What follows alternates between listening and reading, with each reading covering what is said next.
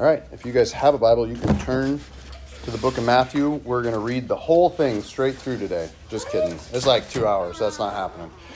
We're all just going to take one verse and go down the line and read the next verse. Just kidding. But we are going to start with this brand new opening prayer. And I do realize that it might be a little bit longer than other prayers, but it'll make sense, hopefully, by the end of our talk here. So will you guys pray this with me if you can? And if you can't, that's okay. We got a couple years to figure it out, and we'll get through it one of these days. So, our Father, allow your Holy Spirit to reveal to us this wise picture of Jesus' life. Teach us to listen, consider, and implement what we see into the way we live. Let us see your kingdom anew, and let our desires be to seek and follow your ways.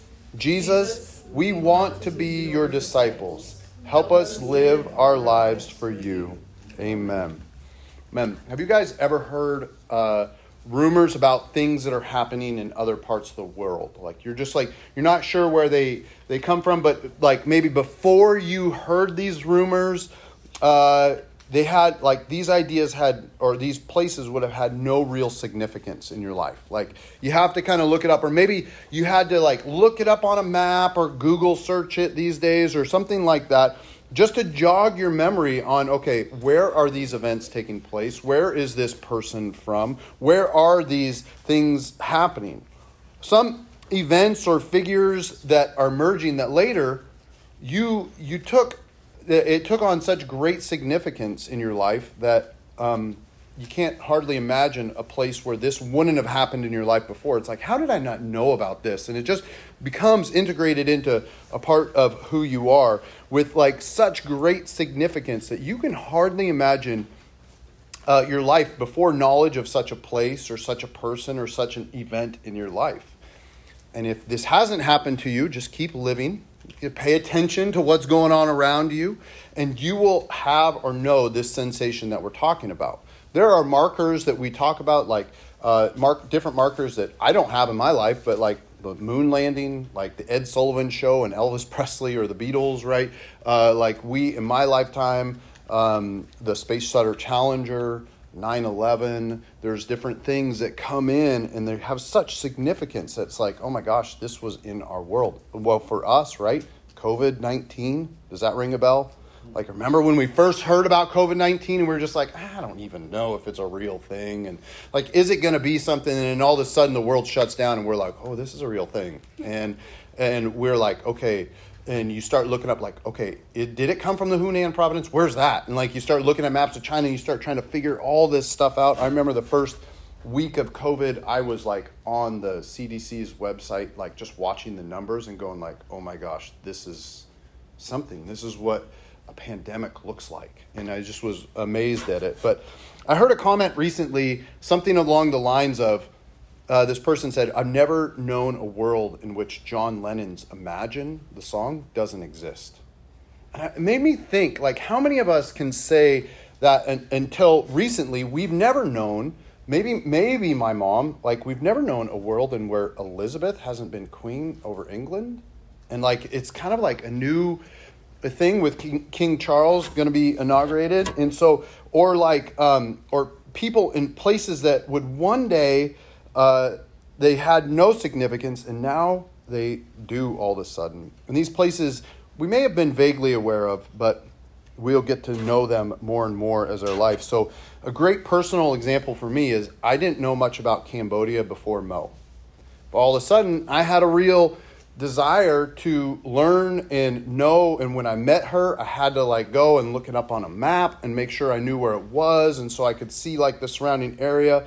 And I started paying attention to the going-ons of that nation and the history of that nation and the peoples of that nation. I tried the language, but quickly kind of gave that up. I couldn't figure it out. I can't do the soft letters. Like it's not easy for me. But over the last 15 years, I paid so much attention to Cambodia that it's hard to imagine my life pre-knowledge about Cambodia, pre-knowledge about Khmer Rouge, pre-knowledge about this country in Southeast Asia, where once it had no significance, and now all of a sudden I pray for it.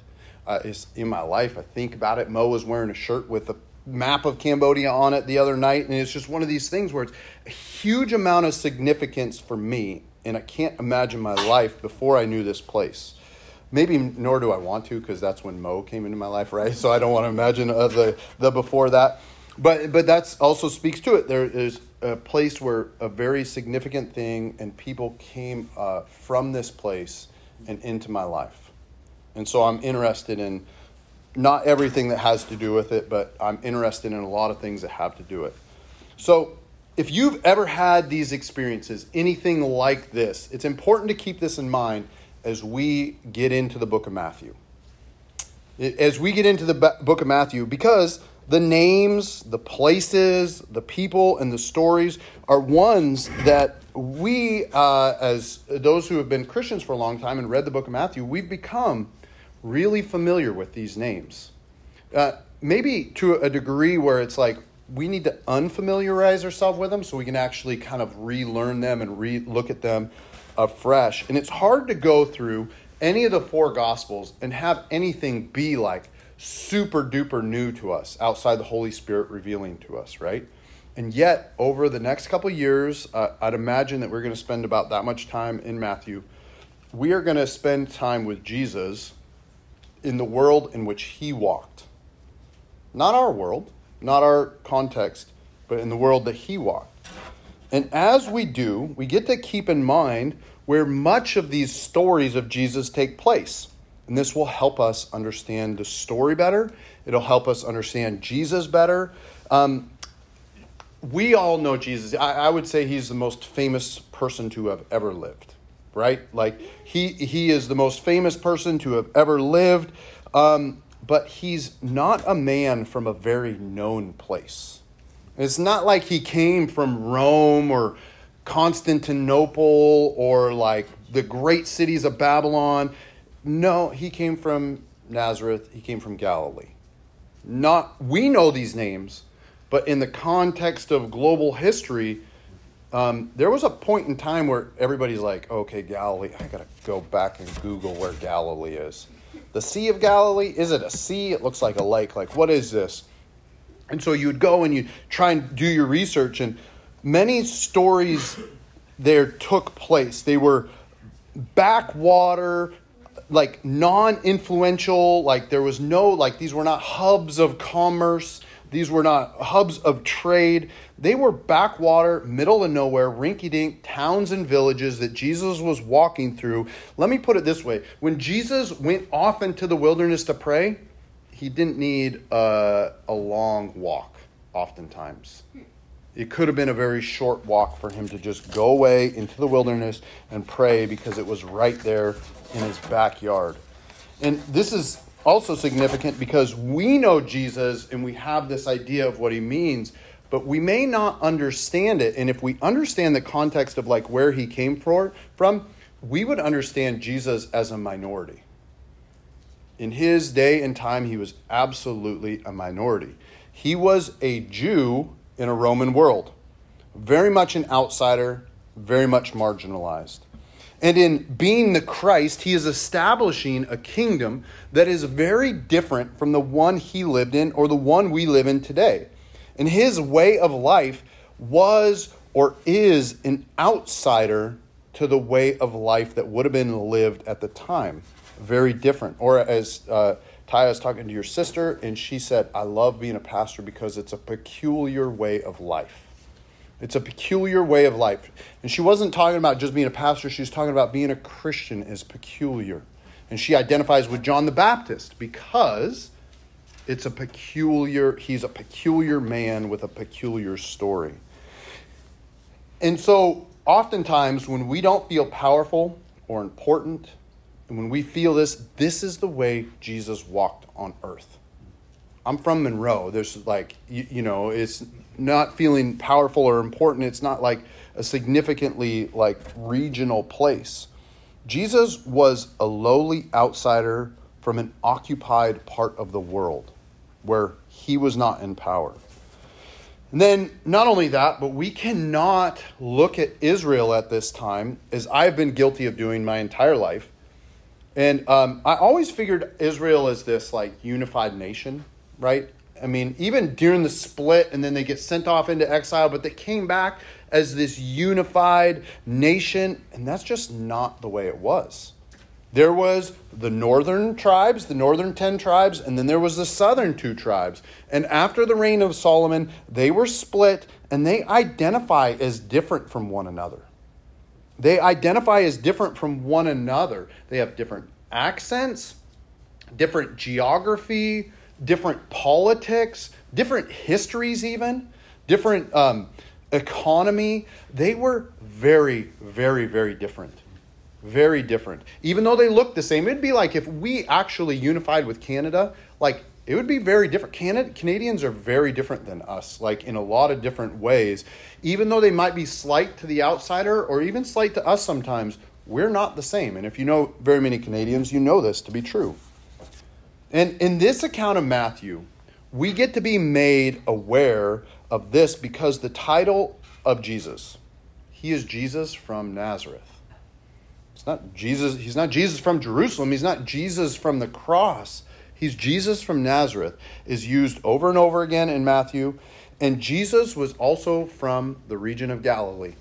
And the book of Matthew speaks about that, wants us to know that he was not from the southern nations. He didn't grow up there. He didn't live there. Most of the ministry that he was a part of didn't take place in the southern nations. It took place in the outskirts in and around Galilee. So when we think about the things that he did, we get to think that he is outside the northern tribes, and much of his ministry that happens in that area. It's important to remember this as we look at the story of Jesus' life. He was an outsider doing miracles in a remote region. Imagine if we were in Seattle and we were talking about somebody from Omak. Right? We're just down in Seattle and they're like, "Did you hear about this guy from Omak?" And you got to go. Okay. Right? Like, let's look this up on a map. Let's do you know how like in churches they used to do the Bible, like find the Bible verse faster? Find Omak on a map fastest. Like, let's do that one. And the Burks aren't here, so we might actually have a chance somebody would win that other than them, right? But but it's one of those things where that's what it was like. And not only that, even size-wise, like, and distance-wise, it's very similar. If we're in Seattle, the hub of everything, the hub of Washington, and we heard about this guy in Omak doing things around Lake Osoyoos, and we're just like, what the heck? Like, okay, what's going on here? I don't even know if Omak and Osoyoos are close. I know they're both in eastern Washington. So, Samuel found it, so he wins that one. It's by a river. But I spend this time getting us into the book of Matthew, telling us this, because as we get into the book of Matthew, it will be easy to slip into thinking of this most important man in world history and the stories of his life in the same old ways.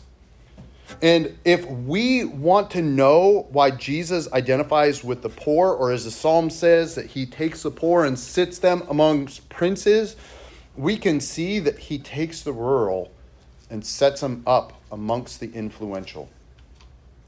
There are not those who are more important to Jesus. He didn't go to the power hubs, and the kingdom of God has this thing in it where it says that God uses the weak things of the world to shame the wise. And even where Jesus is from, Jesus from Nazareth and Galilee, Bethlehem, all these are weak places. Places of, honestly, no account in the Roman world. Zero account in the Roman world. Other than we need taxes from these places. And it is worth noting, and it's important to the story of Jesus' life, that as we spend time looking at this, we know where Jesus came from. It's important. The book of Matthew was written to marginalized people. It was written to the first Christians, telling of their marginalized, crucified, and risen Savior.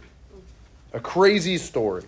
It was written for those who are attempting to live out God's kingdom rather than the kingdoms of the world, where And Matthew knows that it's not always easy for us to follow Jesus, and yet it gives us hope that we might follow Jesus in our current state.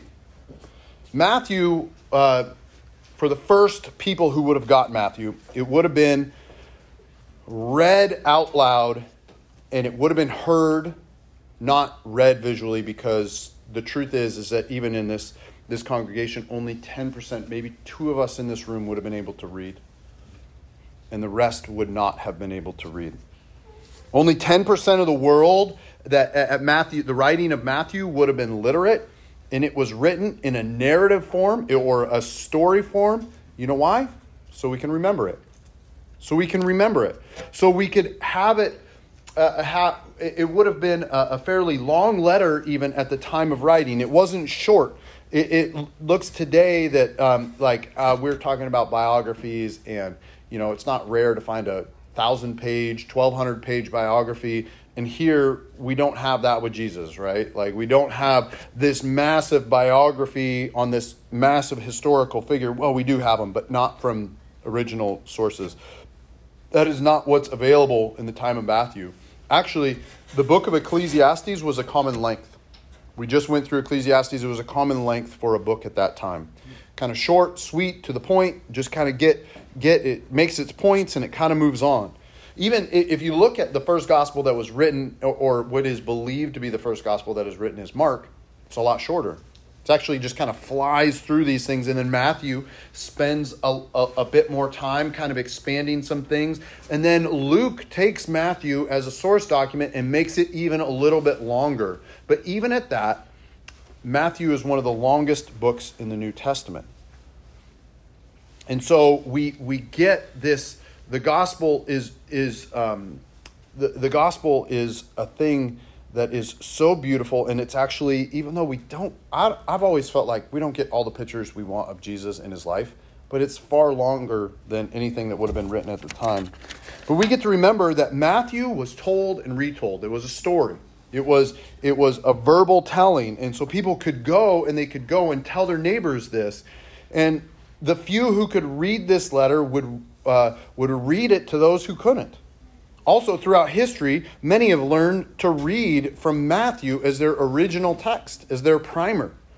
And originally, I had this idea that we might go through the book of Matthew in this way. That the book of Matthew is almost like a collection of short stories that are kind of cohesively told about Jesus. Matthew captures some important times of Jesus and the places in blocks of different pictures. I like to think of it kind of like Star Wars, in part because I like to think about Star Wars.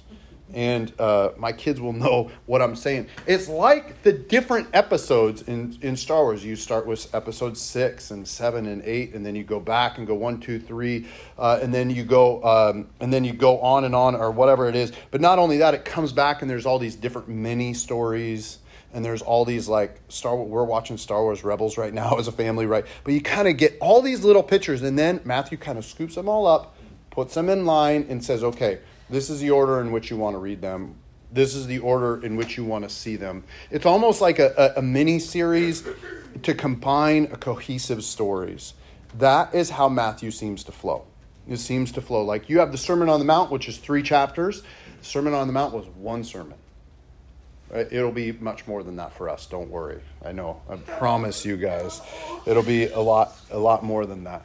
But Matthew is a wise telling of Jesus' life. It is meant to be put on display so that we might follow our Savior Jesus Christ. And that is the point, that we might live for Jesus as Jesus lived and died for us.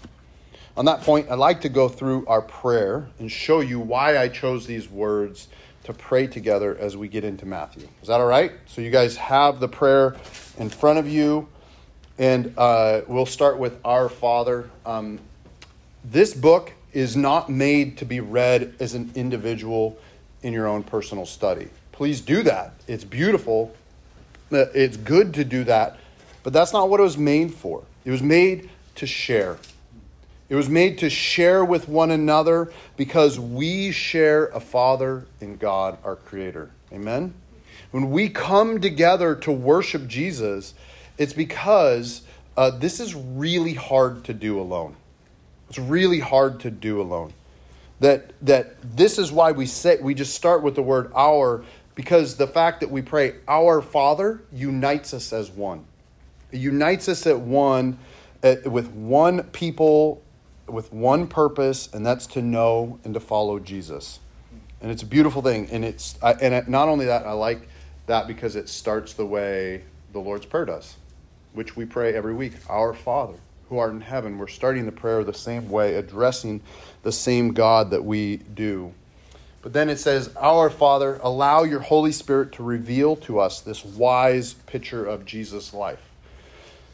Matthew is a wise telling of Jesus' life.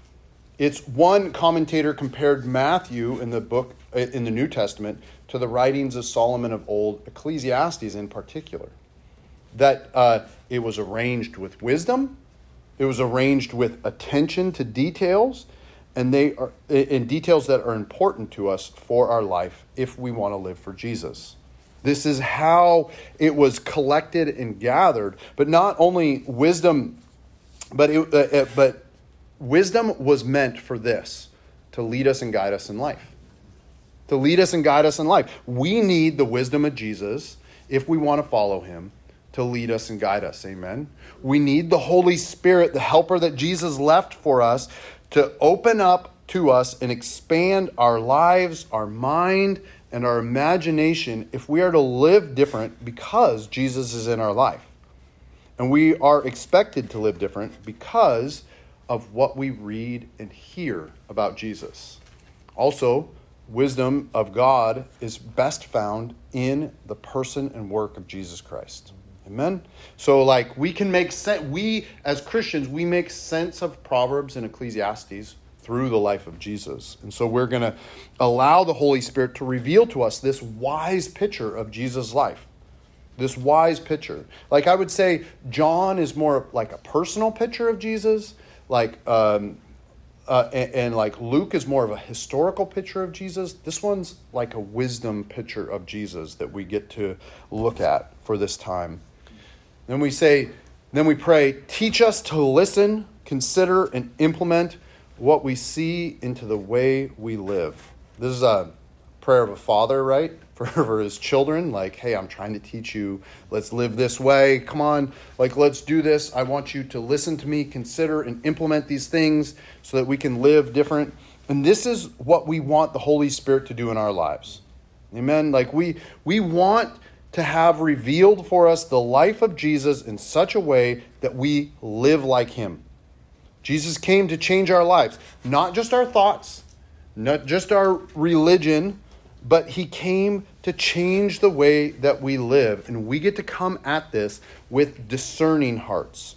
We get to come at our time in Matthew with open ears so that we might have our lives shaped by Jesus. Now, I don't know how long we're going to spend in Matthew. I'm guessing it's around 2 years. But it'll be good. I mean, you got to go to church anyway, so might as well spend 2 years in Matthew. And I don't know how long it'll be, but I don't think that we should look the same as when we're starting here today.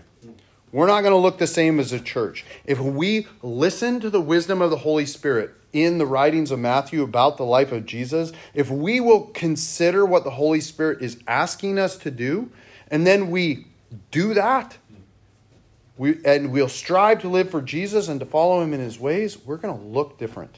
Our lives are going to look different. The way that we live is going to look different.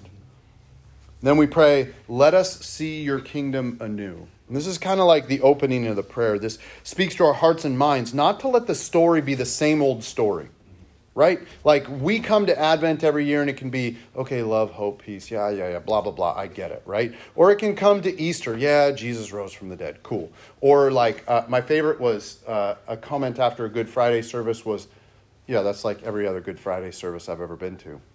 Yeah, okay, fair enough. Fair comment. You know what we do? We pray the Lord's Prayer every week. It's the same old Lord's Prayer every stinking week. So it's one of those things where we get to come in and let us see God's kingdom anew. This is a prayer of freshness This is a prayer of newness, that we can let go of some of our preconceived notions and let the Holy Spirit of God breathe some fresh wind into our lives about how the kingdom of God that lives and acts in this world is so different that I pray we might be able to come at Matthew, a very familiar book, with fresh eyes and an open heart, that we may see it anew, and as we see it anew, we live it anew as we strive to follow Jesus. And then it says, let our desires be to seek and follow your ways. In this part of the prayer, we are speaking directly to our desires. Right? I love the Psalms. They say, lift up your holy hands. What they're doing is, it's not like, if you feel like it, please lift your hands. It's a command to your hands to lift up, that our hearts may follow. Our desire is to seek and follow our ways. And we're speaking, particularly praying about these desires and the desires that don't want to follow Jesus. Because we all come here with some of those, don't we? What the things that we do, but the things that we don't want to do. And there's this tension, and we want to follow Jesus, but we're not doing it as well as we want. We want to walk in his ways, but it's not always easy. We're resisting doing hard things from time to time. And yet Jesus keeps on inviting us into a deeper walk with him, a more mature walk with him. He is inviting us to have our very desires, the core being of who we are, shaped by him. So we can say it this way. So listen, desires, listen and follow Jesus. Follow him and his ways. But this prayer also has the humility and recognition that we don't always do it. But we want to. We desire to. We don't seem to always do what our hearts want to do, but we're going to keep striving after it. We're going to keep asking Jesus to shape this in our lives. And then we end with, Jesus, we want to be your disciples. Help us live our life for you. Amen. This sums it up. This is just the summation of it. It sums up the desire of the book of Matthew and our heart's cry. At least my cry for this church, and that we might be disciples of Jesus. That's what I want us to be. I don't use the word disciple a lot. I use the word follow a lot, or I use Jesus' ways, and we get to walk in his ways. But we want to be Jesus' disciples. So Lord, might you help us do this. I'm praying that we can come to Jesus and offer our lives to him for his service. We will see how Jesus lived and get the same teachings that his first disciples did. And we will have the benefit in a lot of ways of knowing that Jesus' teachings have stood the test of time. Amen. They've stood up over 2,000 years. And they are still relevant, but we need a lot of help to live out these teachings, don't we? And we can admit that because we're weak and we're broken, and we can be humbled by that fact. It doesn't matter how long we've been following Jesus. There is more for us to live out as long as we have breath. So Lord, please help us with that. So this is our prayer. I know the prayer is a bit long, but the words are there for a reason, and now you have the reason. But this is been a prayer for our church, for all of us, that we might be a new people. That Matthew has written this book to help form a new people. A Jesus people in Jesus' ways. It's not just written for information, or I think of it this way too. It's not just written for inspiration. That's how oftentimes Scripture is used. But it is written so that it may be spiritually transformative in the way that we live our lives. This book is written so that we might be made disciples and follow Jesus. It's written to train us in the ways of Jesus. And I'm excited to get into this time of training with you. So I'll say this in closing. I'm still under 30 minutes, so we're good. Let's go. Let's dive in to the life of Jesus. Let's go headlong into the book of Matthew. So turn in your Bibles to Matthew chapter 1. I'm just kidding. We're going to pray and we're going to be done. We're going to be done. But we will be in Matthew chapter 1 next week and see what the Lord has for us. So Lord, please be with us in the book of Matthew. I'm going to pray this over us. Our Father, allow your Holy Spirit to reveal to us this wise picture of Jesus' life. Teach us to listen, consider, and implement what we see into the way we live. Let us see your kingdom anew, and let our desires be to seek and follow your ways. Jesus, we want to be your disciples. Help us live our lives for you. In Jesus' name, amen.